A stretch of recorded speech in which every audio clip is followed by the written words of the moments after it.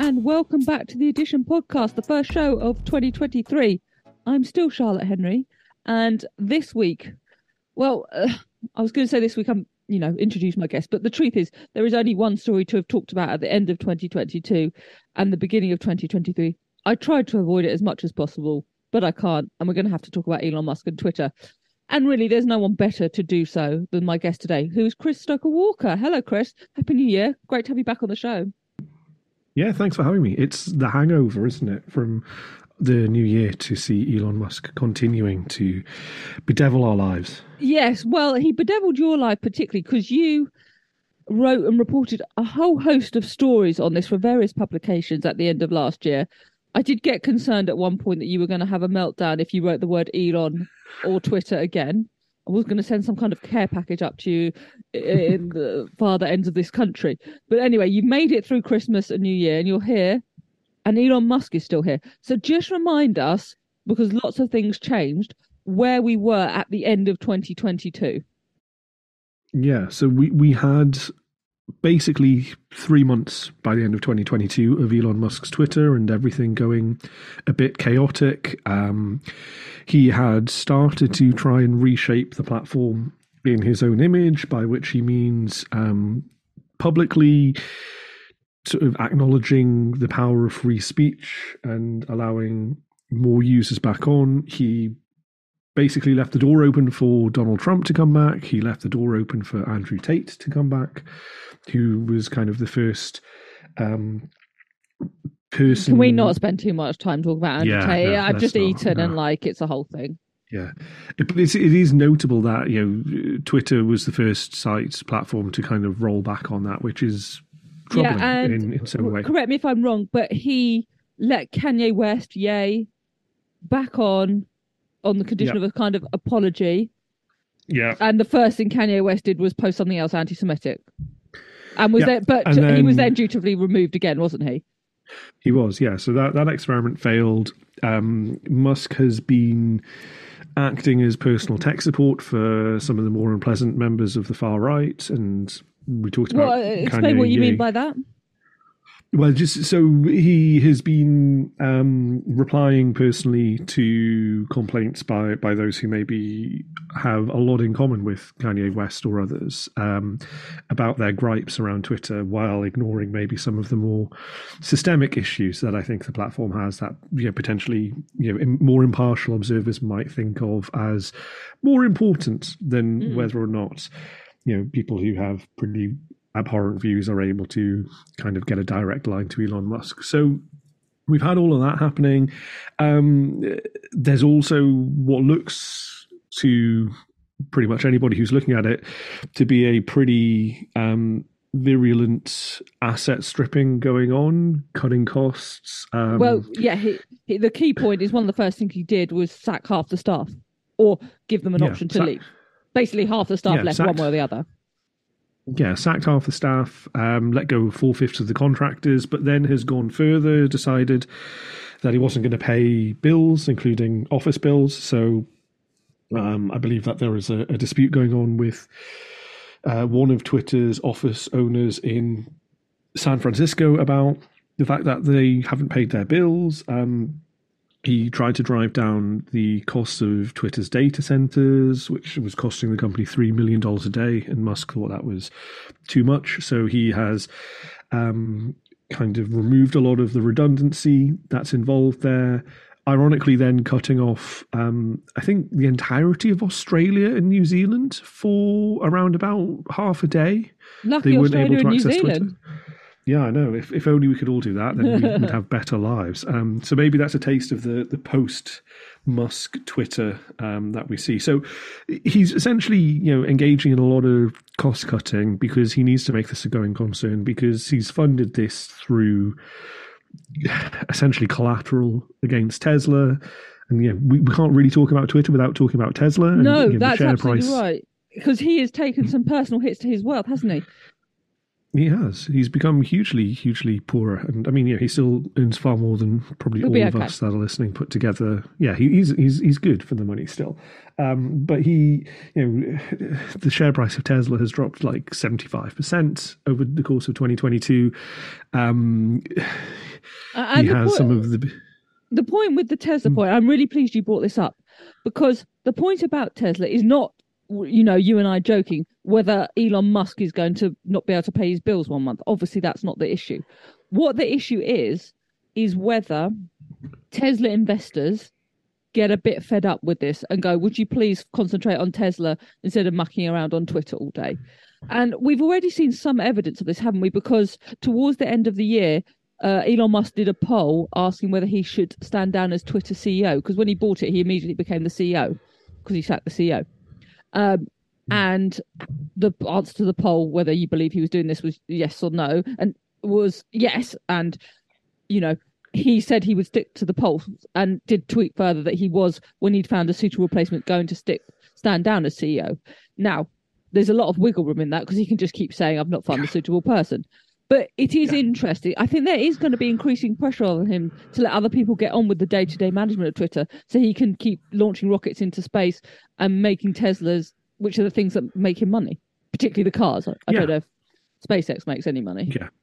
For him. I mean, it gets a decent amount of funding from NASA, so sure. it gets, the company gets funding, but he doesn't necessarily become hugely rich from it. But I think that is what is interesting, right? You're seeing a man who has spread himself too thinly, and he was already with Tesla, with SpaceX, with some of his other kind of interests and companies, and just frankly being Elon Musk and trying to be on the front page of every news website every single day of the year by doing something weird, was already spreading himself pretty thin and having the plates kind of wobble a little bit. When you add in Twitter to that, suddenly all the plates are coming down, and it is looking pretty bad, because it's not as if individually each of these companies are small fry, right? No. Like, SpaceX is putting rockets into space with NASA and people. Tesla is essentially spearheading the electric vehicle revolution, and for all that we might not like Elon Musk personally, doing a decent job of it.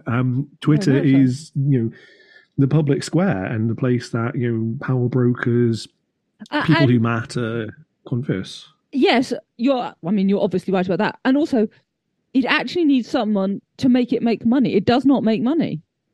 Yeah. If you're going to be the CEO, it's your job to make it make money at this point. Yeah, and moreover, he bought the company at an overinflated price. So he bought a company that was already not doing brilliantly. I think by the end of Parag Agrawal's reign as CEO, who's the person who Musk turfed out when he took over, I think they were almost to the point of breaking even for like the last quarter or so, I think. But it's been so long that I can't actually remember whether that's definitely true or not, but it seems to be in the dim recesses of my mind. That was 25 stories earlier. Yeah, exactly. And that was only Tuesday. But the thing is that this is a company that was not run well before, and it's a company that Elon Musk then... Which was his criticism, that's why he bought it. Yeah, but then he made even more of an uphill climb for himself by overpaying for the company, and therefore, compounding bad management on top of the fact that, not only do you have to try and climb this mountain, which was a badly run company, in order to get it on an even keel, but then you're also making the mountain even higher by saying, I'll overpay by a third for the share price of what was actually trading at the time. So it's really weird. I still don't know why he did it. I think he just thinks that doesn't matter to him, but it seems to have come back and bitten him quite badly. And also, it's a power play. I think why it matters to him, because it's a power play. As you described it, it's the public square. It is a platform that, you put this absolutely bang on, power brokers, journalists who he pretends he doesn't care about, but clearly does. Much of the elite conversation, whether we like it or not, and there are good reasons why we shouldn't like it, it does happen on Twitter. The weird thing about all this, right, is a large part of Elon Musk's assessment is actually kind of right, isn't it? Like, Twitter was not a very well-run company. It was not making money. It needed to sort things out. Twitter, one might argue that actually Twitter was a bit of a weird lefty bias, liberal bias. I mean, you can sort of dictate who you follow and what comes into your feed, but I can see how you could easily make that argument. And I can imagine the type of people who are working at Twitter and their perhaps political persuasion and what they consider legitimate or, okay or not. I think we can all kind of get that. But to come in blazing as the CEO and do it in this ragtag way, just is never going to solve any of those problems. And we haven't. I mean, we don't need to go back on the kind of Twitter Blue debacle of when it was what it was going to cost. You know, all this nonsense with verification. I've noticed in my feed now there are two types of verification, aren't there? I've seen some people now have an orangey tick, and some people have the traditional blue tick. And some people have a square profile picture, and some people have a circular one. And there was a point at which, and we maybe don't want to dwell on this because it is one of the many kind of ridiculous examples of what's gone wrong over the last few months. But there was a point at which Twitter Blue, which has been on again, off again, on again, off again. Which is that's the paid for verification service. We should remind people. Paid for verification service, which was originally going to be, I think, $20 a month, and then it became $8 a month because he negotiated against himself with Stephen King, which was the sci-fi author Stephen King, which was yet another weird kind of example of that's just an amazing sentence you've said. Yeah, it's just you just think, well, how weird, what kind of other left turn can this whole story take? And then you get Stephen King coming in. But when Twitter Blue, after having been kind of pushed back several times, actually rolled out as a subscription service, it was interesting because the first kind of day that it did it, I looked, for instance, for the Guardian's profiles, and I think there were like 4 different iterations of coloured badge and profile picture shape that were in there. Some of them were official accounts. Ironically, like the main one, I think, was not an official account and wasn't demarcated as such by Twitter, which kind of just shows you how haphazardly and slapdash this has been done. And it's because he routed the company of all the people who had the institutional knowledge and simply of actually just people to do this stuff. Like, there's people who have to switch on these things, and if there aren't enough of them, it doesn't get done properly. Yeah, well, there was that picture, wasn't there, where he did a kind of classic whiteboard engineer picture with him and a bunch of... Oh, God, yeah. I remember that from I guess you say, the deep recesses of our memories, and it was all like just a bunch of guys with their thumbs. I mean, and they all looked pretty young, and you're right, like, the institutional knowledge has gone. Now, I don't want you to reveal... I mean, you can reveal your sources, but you're not going to. But when you're talking to people in Twitter... how are the remaining staff feeling? Not great, and I'll be completely honest. There are increasingly few people still within Twitter that I talk to, simply because of either they've been let go, or they've decided that enough is enough for them, or just burnout and attrition. And they go, you know what, I had enough of this. So there are increasingly few of the people that are still there. Not great, because they've been running to stand still and actually falling back for 3 months now, and they're doing so under a kind of very capricious boss. I mean, the perfect example of like how weird and demanding Elon Musk is that there was one point, I think back in November, when he sent out an all-staff email saying, I expect everybody worldwide to be in the office in San Francisco the following morning, regardless of where you were in the world. So you were expected... What? Yeah, at like 8 p.m. at night. I was cooking a meal with my girlfriend. I think it was a Friday night. And I got a tip-off from a then-current Twitter employee saying that he had sent out this email, saying that he expected everybody on, I think it was the 8th floor of the San Francisco office, and he would be there until midday on Saturday. And this was, I can't remember, it was 5, 6, 7, 8 p.m. on Friday night UK time. And I did check that it was possible for employees to do that. There was a flight out of Heathrow that left at, I think, 10 p.m. that would have got you there in time.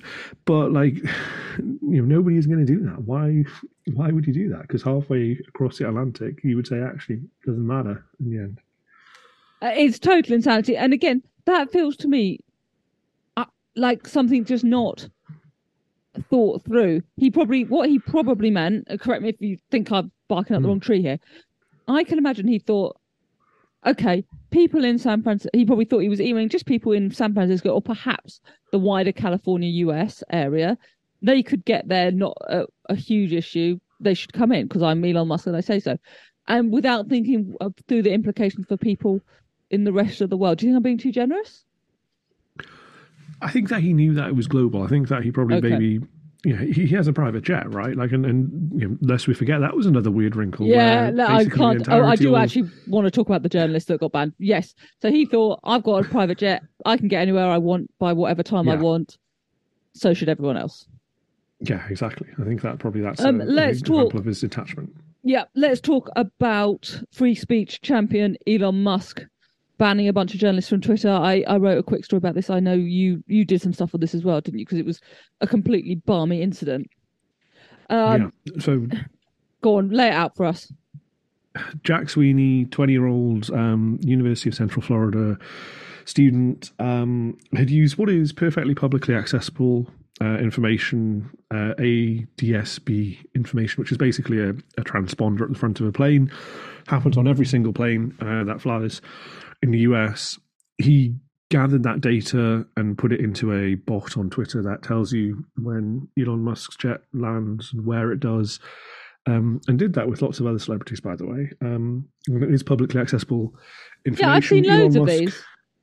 Yeah, they're everywhere and they're fine. And you can literally access this information with like two and also clicks people have used them to kind of try and shame celebrities into not using private planes for really pathetic 12-minute flights and stuff. Yeah, Taylor Swift, key amongst them, was one of the recent. Yes, I remember that one. Yeah, and so Jack Sweeney had done this for a while. He ran the account Elon Jet. Elon Musk had previously tried to persuade him to not run the account by offering him $5,000. Sweeney declined. Elon Musk, I think, literally like one day said, "I protect freedom of speech so much that I will not ban Elon Jet from Twitter," and then like basically the next day banned Elon Jet from Twitter. And we find out it's because he believes that it was real-time assassination coordinates that were being shared. Because that was his phrase, wasn't it? It was his phrase, and this is where it gets really, really weird. Because a car driving the mother of his youngest child, Grimes, was stopped at a petrol station in the US, and he believed that was because someone had been tracking his plane. Turns out it wasn't. Journalists started to uncover that, and so when they started to uncover that, Elon Musk started banning them because A, they were sharing the quote-unquote real-time assassination coordinates, also known as publicly accessible information about a jet that was not connected to the incident that Musk claimed it was, and also because in the case of Taylor Lorenz, who was probably one of the most high-profile bannings, Washington Post tech reporter, previously at the New York Times, previously at the Daily Beast and others. I think because she had the temerity to ask Elon Musk for comment, that seemed to be why that had happened. So it just went really weird, and was quite a troubling thing. That was kind of, I think, when we got through the looking glass a little bit and realised actually there was quite a danger here. I entirely agree. I had sort of poo-pooed a lot of the drama and concerns about Elon Musk before this incident. I had, done a think of like, people stop pretending you're going to quit Twitter. You're not. Don't pretend anything dramatic is going to change. It's not. And like, even when it was changing, I was like, oh, it's not really changing for users. Like, it's all a bit chaotic at Twitter HQ, but most of your user experience is the same. And, silly, naive me, frankly.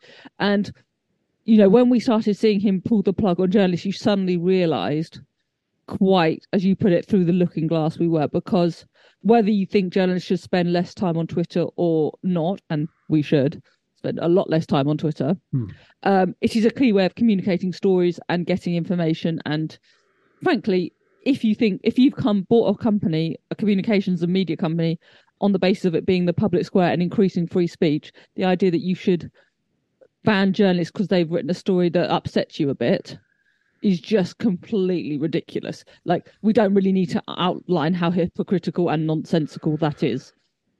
Yeah.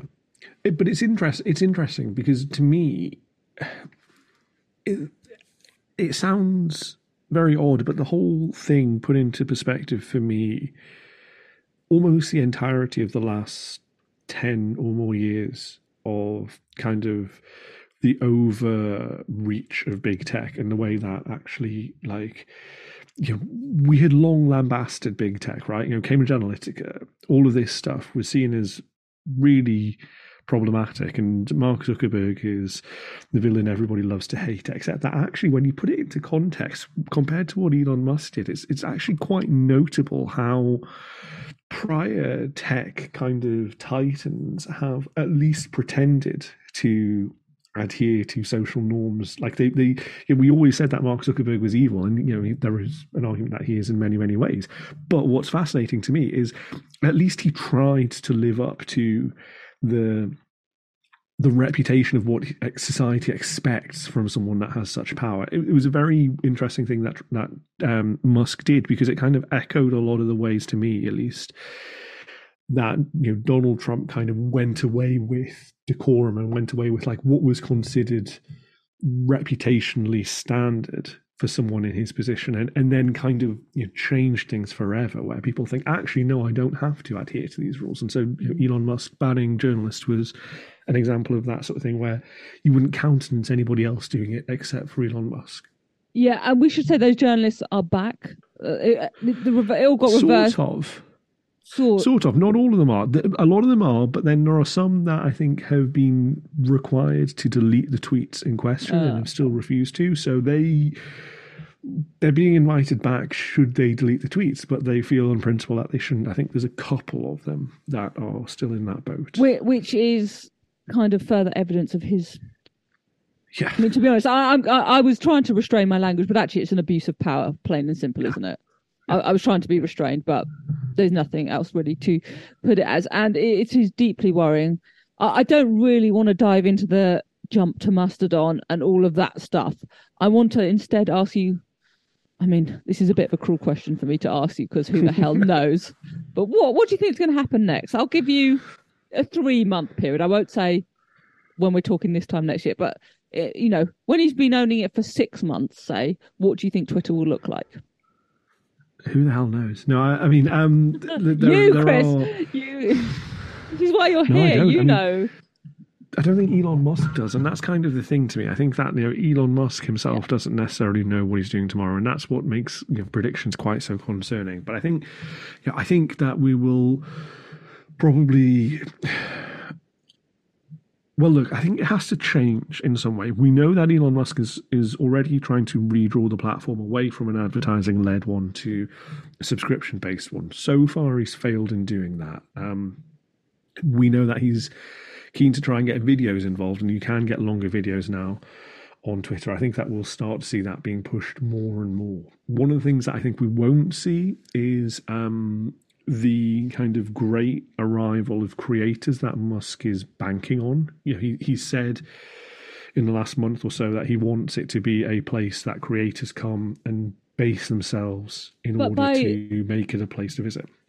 So by creators, you mean the type of people that we associate more perhaps with Instagram, YouTube, TikTok, Instagram, yeah.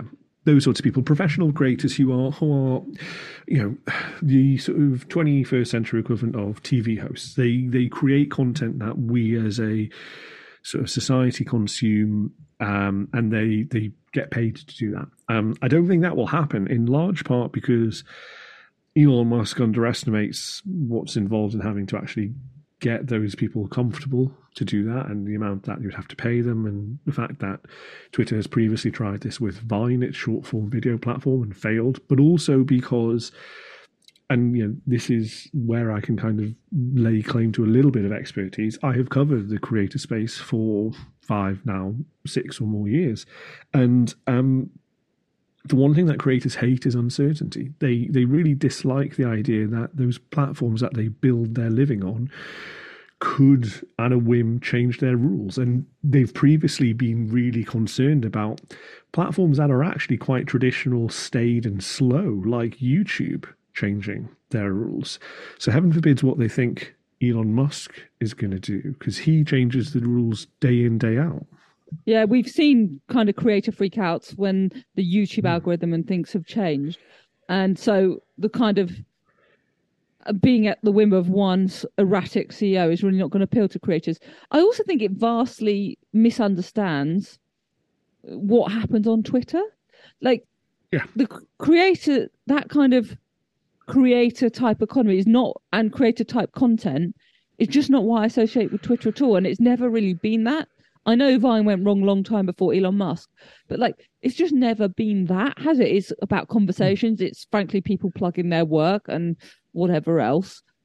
It's just never been that place where you're going to get people post their latest sketch video, or people use Twitter to direct people to their YouTube channel where they've done the longer form video. I just can't imagine it happening on Twitter. No, and it's notable in terms of that directing stuff. He's already salted the ground with creators, because one of the other mad moments that we didn't even get to cover, and I completely forgot about until now, is that as part of that Elon Jet thing, he banned links to any outside platform, essentially. Like a lot. Oh yeah, that was mental for a bit, wasn't it? Because he was annoyed about people directing people to their new Mastodon account and stuff. Yeah, that was mad. Yes. I'd forgotten about that. Yeah, same. You see, Chris, this is why you're such a pro, because you've now directed us to the next bit of the conversation by talking about creators. Hey. Look at this guy. So go on. You've written. We could go on talk about Elon Musk all day, but frankly, I can't stomach it. It's the first week back after Christmas. I think we've covered most of it. When the next mad thing happens, I'll have you back on the show.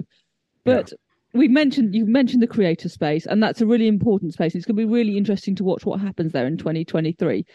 And one of your books, you've written a book on YouTube, which is excellent, and you've also written an excellent book on TikTok called TikTok Boom. And I think you got there before the film, didn't you? I did. And so where do you see the creator space? Now, TikTok is exactly the type of place I associate with creators, far more than Twitter ever will be. So where do you see that going in 2023? Yeah, it's interesting. TikTok's at a really fascinating moment, because it's and one of the things is that this has happened at a time when Twitter has dominated and just sucked up all the oxygen. So people have kind of been ignoring this, myself included. And, I kind of feel bad about it, because TikTok is meant to be my thing, and I haven't really devoted much attention to it. But TikTok is really facing potentially the most existential threat that it's had. And, I say that in the knowledge that Donald Trump in 2020 mounted a campaign to literally try and ban it from the entire United States. There is this kind of growing movement of politicians on both sides of the political spectrum in the United States saying that actually they're a little bit concerned about this. So multiple states have banned the use of TikTok on federal devices. This is because, and we should be really clear about why we're talking about this, the concern comes from the fact that ByteDance, which is the parent company of TikTok, is a huge Chinese company, and therefore, by definition, must have links with the Chinese government and the Chinese authorities. It claims sort of independence, but there is absolutely no way a company of that size operating out of China does not have ties to the Chinese authorities. And the Americans have got very freaked out about it. As I think the European and the EU are going to start worrying about it. I wonder if it will filter through to here, but there's enough stuff to be getting on with here, I think. But the EU are definitely looking at this. The Americans, as you say, are really looking at this. And it is a big issue for TikTok. It is. It's a huge one, and I keep going back to this example. The example of how huge it is for TikTok is the fact that they willingly admit to being based in a tax haven in the Cayman Islands, because it's better than the links to China. Because they say we're not a Chinese company, we're based in the Cayman Islands, and when you actually think about that claim in a whole, it's kind of bizarre. And so look, yes, there are several things kind of really quickly to unpack there. Number one is, yes, ByteDance is a company headquartered in Beijing, despite what the company says. Nominally it's headquartered in Cayman Islands, but if the number of people that work for ByteDance actually went to the Cayman Islands, they would overwhelm the sewerage system and things like that. And did I characterize its relationship with the Chinese state correctly? You did on paper. And this is kind of the interesting thing. I'm not the world's best journalist. I'm not the world's worst journalist. Lots of people have tried to kind of find that smoking gun of evidence of the Chinese state asking TikTok to do something, and TikTok through ByteDance acceding to it. There definitely are, we know that there are fully paid up members of the Chinese Communist Party working for ByteDance in Beijing. There are in every single company in China. And there is this issue where we should definitely very much be concerned about it, because you have a tussle between superpowers, and dominance over the digital sphere is something that's really, really important, and something that we haven't ignored over the last few years with Huawei and others as well. Where it becomes trickier is there still isn't any evidence of this, and we have tried very hard to find it, of kind of active interference.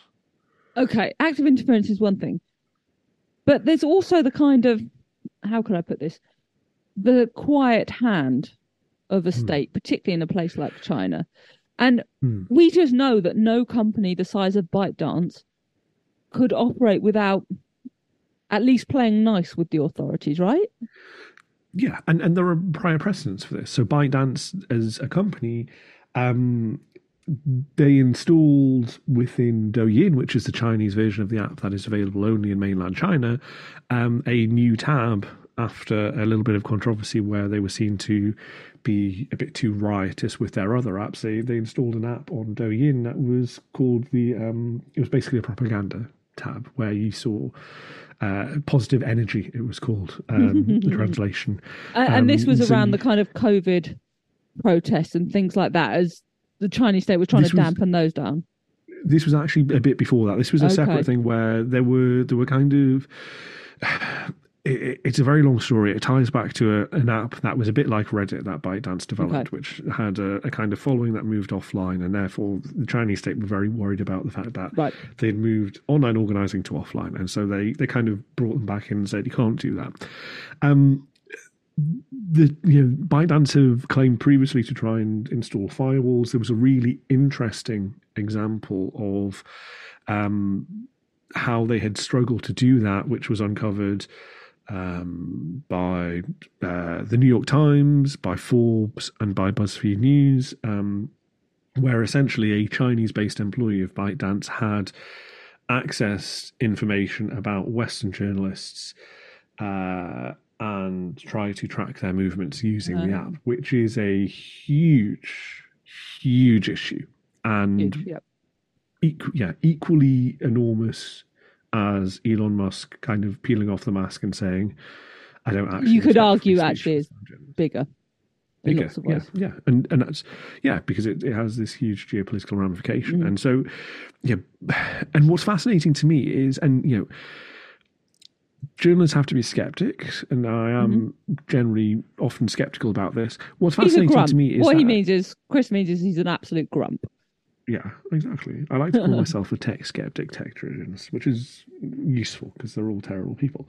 But what's fascinating to me is that ByteDance and TikTok, over the course of their existence in the West, have tried very, very hard, not just publicly, but also privately, to avoid the pitfalls that predecessor apps have had where they've walked into a rake. It's like the Sideshow Bob thing, where there are so many issues that you can have with social media platforms, and they've very carefully studied what issues Facebook, YouTube, Instagram, others have had in the past and tried to avoid it. And then there is this complete self-generated fumble by them that really undoes all of that work that they've had to go, look, we are cleaner than clean. We know that you have concerns about this link to China. We know that this is a real issue that many people have. So let us try and prove to you how virtuous and pure we are. And actually, they failed because of some people. Now, the big question, and it's one that's still unanswered, is, was this a couple of rogue employees who overstepped their mark, who didn't understand the kind of issues? For those, we don't have video on this podcast. Charlotte just pulled a face. I didn't mean to. That maybe that's not the case. Oh, I didn't mean to. Oh, goodness.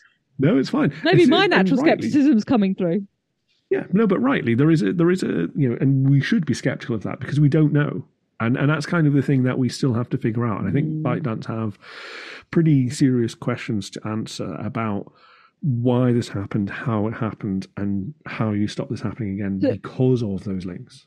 Because of all of this, do you actually think, I mean, I find it hard to imagine the US actually banning Twitter from app stores. But I do think it's possible they'll really crack down and try and get people headquartered in the US and so on and so forth. And I can see the EU taking some quite serious action as well. Do you think that's plausible? Yeah, I do. And when I was writing the book, it was right at the end of Donald Trump's presidency. Joe Biden had just been elected, but hadn't necessarily taken office, or was very much in his early first couple of months. I think I closed out the book in like February or March 2021. So it was literally as Biden stepped into the White House. And the thing that I said at that point is, the shadow of potentially disappearing or having major issues is potentially greater for TikTok now than it was under Trump, because with Trump, you knew it was bonkers. And you knew that it wouldn't stand up to scrutiny. Biden's doing this properly now, and the US politicians are realizing that they have to do this properly. And so there is, you're right, this kind of, maybe not it disappears tomorrow, but maybe it kind of gets nobbled and Americanized in a way that means that it loses a lot of what's unique about it. ByteDance loses a lot of the impact that it had. And that's a real concern, I think, for them. Yeah, I had as you were laying out the timeline, I actually thought TikTok would probably, and ByteDance would probably rather Donald Trump was in charge, with where his erratic kind of behavior doesn't actually get stuff done, whereas Joe Biden and, the leadership in the Senate and whatever else can be a lot more methodical and it will be very interesting to see how this plays out. Chris, thank you so much for joining me to kick off the year on the Edition podcast. Where can people keep up with all your great work? They can find me at Twitter for as long as it exists, which is at Stokel, Stokel. I'm not on it. I am on other platforms. I'm on Mastodon, but I'll not link that at the minute because that's illegal on Twitter, or at least it was. Well, I might be able to put it in my Substack. But yeah, at Stokel on Twitter. I'm at Charlotte A. Henry on Twitter. You can also follow at The Edition News.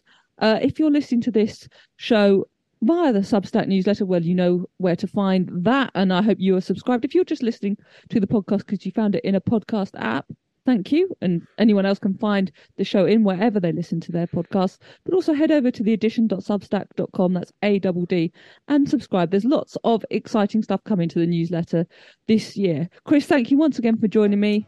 And I'll see you all next week.